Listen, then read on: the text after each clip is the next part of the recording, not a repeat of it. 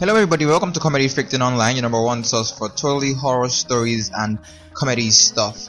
Today on Horror Stories with Luz Giddy, we have a really crazy story for you today. I like to call this pasty unborn children.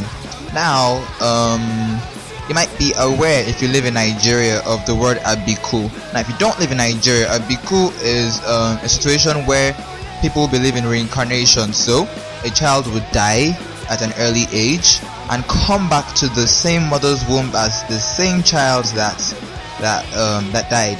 So let's say somebody had a miscarriage and in the next 2 years she's pregnant. That will be the same child coming back from heaven, which is totally freaky because apparently abikus, they're not supposed to they don't particularly like earth. So the moment they get to the mother's womb, they might even be born and they might be alive for 3 years, 4 years, and they die, and they keep dying. And the only way for you to have them permanently is to mark the child. So when the child comes out of the belly, you mark them, like you actually carve them with a knife or something, so that way if they die and they come back again, they have that same mark on their body, and based on that they can't run away anymore, because if they do, well, the jig is up. It's really crazy stuff, but that's just how the story is. Now I just wanted to tell that little thing just to buffer what's coming next, which is my story.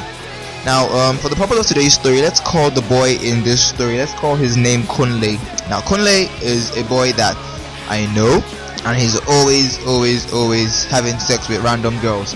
Now in the first place, you shouldn't even be having sex with anybody. You should wait till you get married and have sex with somebody you love and have children and all that shit.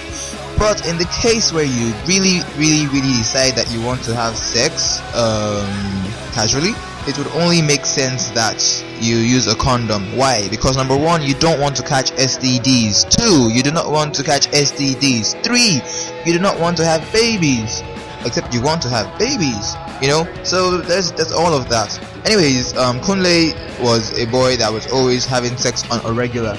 Now he really wasn't using condoms or anything, you know. And it's funny because he would tell me and I'm like, okay, that's cool, but in my mind I'm like, what the fuck, who thinks like this, you know?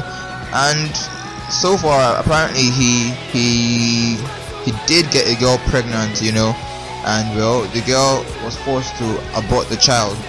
Now the scary part about it is he's had like 7 girls abort children for him. So if you calculate that, that's like almost a basketball team that he's produced and gotten rid of, you know. So what happened was really creepy in the sense that as of last year, 2014, he was in his room and he heard a knock on his door.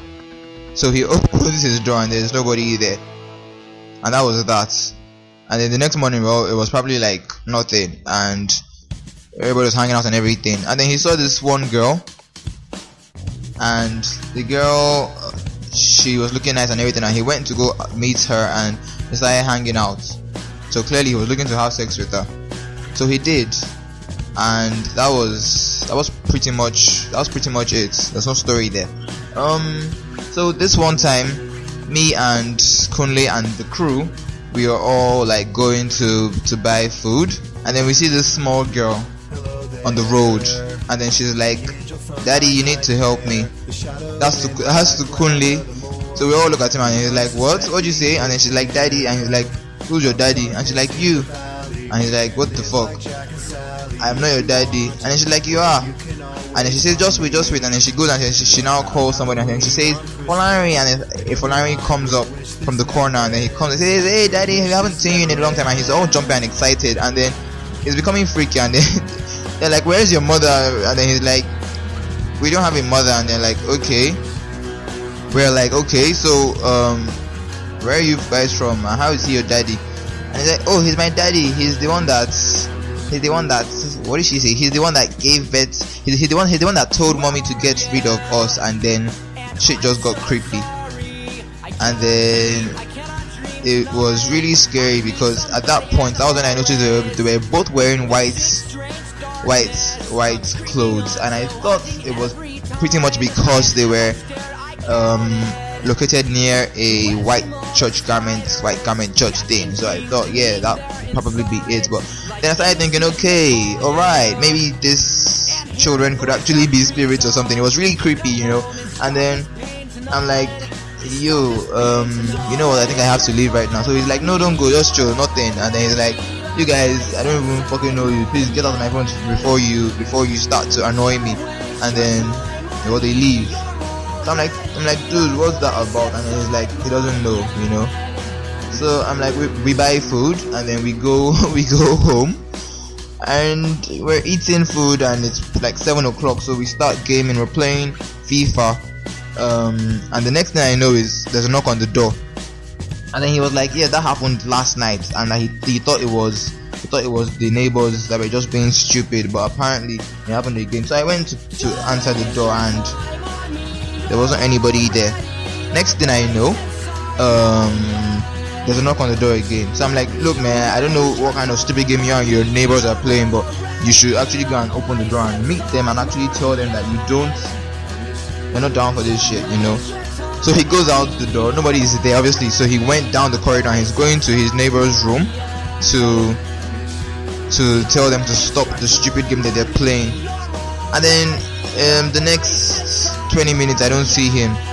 I'm like, okay, where's this idiot? And I don't see him, and I'm like, 20 minutes, 30 minutes, and when it's 30 minutes I'm like, okay, that's weird. And I go out of the room, and the next thing I know is I see like water. It's like on the floor, it's like footprints, but water footprints, like somebody just came out of like a swimming pool, So I'm following the steps, and I'm like, okay, what's going on here?